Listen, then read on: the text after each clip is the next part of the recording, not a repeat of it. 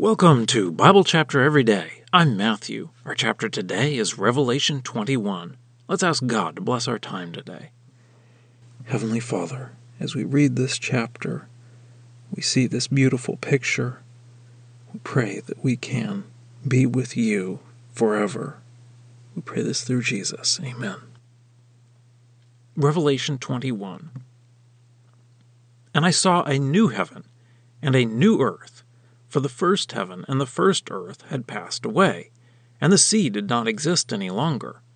And I saw the holy city, New Jerusalem, coming down out of heaven from God, prepared like a bride adorned for her husband. And I heard a loud voice from the throne saying, Behold, the dwelling of God is with humanity, and he will take up residence with them, and they will be his people, and God himself will be with them. And he will wipe away every tear from their eyes, and death will not exist any longer, and mourning, or wailing, or pain will not exist any longer. The former things have passed away. And the one seated on the throne said, Behold, I am making all things new. And he said, Write, because the words are faithful and true. And he said to me, It is done. I am the Alpha and the Omega, the beginning and the end. To the one who is thirsty, I will give water from the spring of the water of life freely. The one who conquers will inherit these things, and I will be his God, and he will be my son. But as for the cowards, and unbelievers, and detestable persons, and murderers, and sexually immoral people, and sorcerers, and idolaters, and all liars, their share is in the lake that burns with fire and sulfur, which is the second death. And one of the angels, who had the 7 bowls full of the 7 last plagues, came and spoke with me, saying, Come, I will show you the bride, the wife of the Lamb. And he carried me away in the Spirit to a great and lofty mountain, and showed me the holy city, Jerusalem, coming down out of heaven from God. That has the glory of God. Its radiance is like a precious stone, something like a jasper stone, shining like crystal. It has a great and high wall that has 12 gates, and at the 12 gates 12 angels, and the names written on the gates, which are of the 12 tribes of the sons of Israel. On the east 3 gates, and on the north 3 gates, and on the south 3 gates, and on the west 3 gates. And the wall of the city has 12 foundations, and on them are 12 names of the 12 apostles of the Lamb. And the one who spoke with me was holding a golden measuring rod, in order that he could measure the city and its gates and its wall. The city is laid out as a square, and its length is the same as its width. And he measured the city with the measuring rod at 12,000 stadia. The length and the width and the height of it are equal. And he measured its wall, 144 cubits, according to human measure, which is the angels. And the material of its wall is jasper, and the city is pure gold, similar in appearance to pure glass. The foundations of the wall of the city are adorned with every kind of precious stone. The first foundation jasper, the second sapphire, the third chalcedony, the fourth emerald, the fifth sardonyx, the sixth carnelian, the seventh chrysolite, the eighth beryl, the ninth topaz, the 10th chrysoprase, the 11th jacinth, the 12th amethyst. And the 12 gates are 12 pearls. Each one of the gates was from a single pearl, and the street of the city is pure gold, like transparent glass. And I did not see a temple in it, for the Lord God all-powerful is its temple, and the Lamb. And the city has no need of the sun or of the moon, that they shine on it, for the glory of God illuminates it, and its lamp is the Lamb.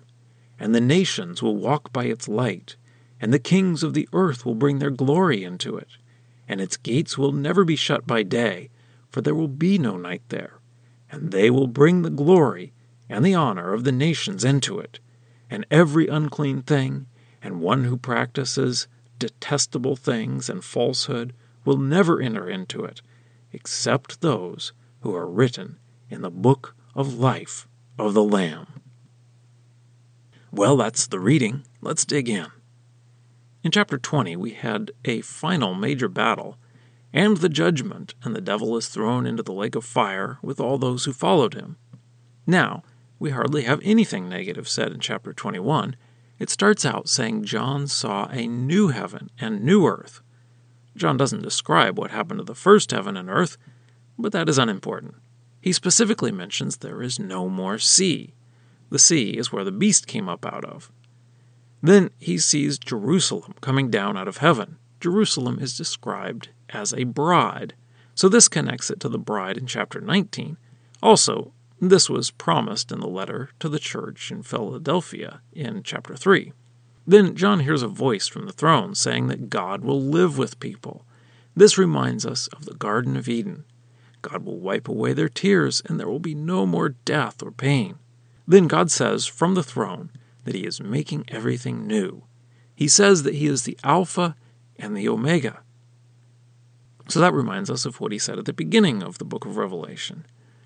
God mentions the water of life, which reminds us of some of the things that Jesus said about water and himself, as well as the water flowing from the temple in Ezekiel. God mentions conquering, which reminds us of what Jesus said at the end of each of the letters to the churches. Then we have the negative thing, those who won't be getting this inheritance. The list starts with cowards, which seems harsh to put them in with this list of unbelievers and murderers, but remember what conquering is, to make it through the persecution. So those who are afraid, and he mentions liars, so those who are not willing to claim Jesus when it costs, they aren't there.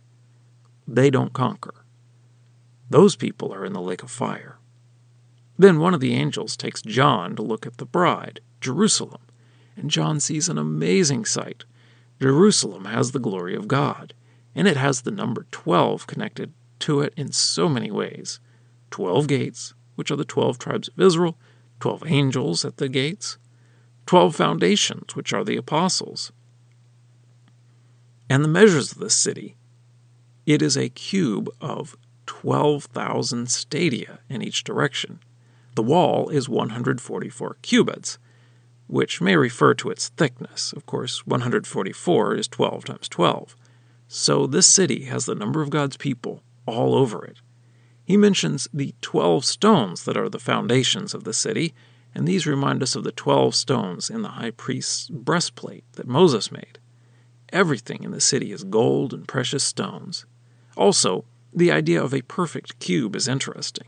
There is one place that had the perfect cube dimensions in the Old Testament, and that was the most holy place in the tabernacle and the temple. But in New Jerusalem, there is no temple. They have God present. John doesn't say it, but the reality is that the whole city is the temple, and they don't need any light source other than God. John says the kings of the earth will bring their glory into it, and there will never be anything bad there, only those whose names are in the book of life. And now for a deeper dive. So this sounds wonderful. How do we take this? Well, as I have said many times before, if you take this literally, then it has to be in the future.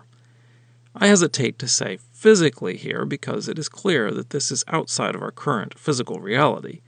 If you take the height of the city, 12,000 stadia, and convert that to miles or kilometers, you will find that you are past the International Space Station.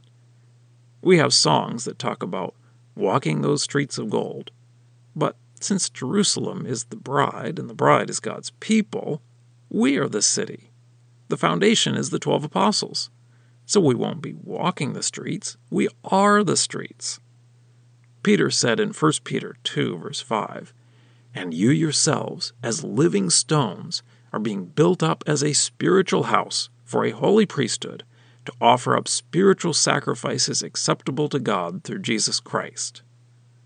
Paul says in Ephesians 2, starting in verse 20, "Built on the foundation of the apostles and prophets, Christ Jesus himself being the cornerstone, in whom the whole building, joined together, grows into a holy temple in the Lord, in whom you also are built up together into a dwelling place of God in the Spirit.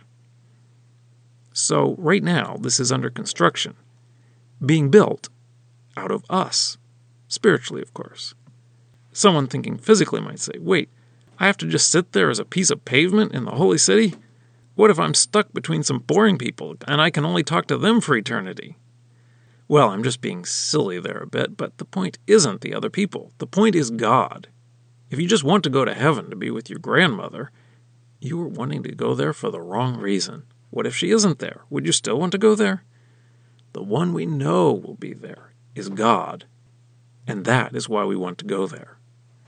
I don't think we can understand what it will be like with our current human way of looking at things, but there's one thing that is clear. God is there. Scripture quotations are from the Lexham English Bible. Copyright 2012, Logos Bible Software. Lexham is a registered trademark of Logos Bible Software.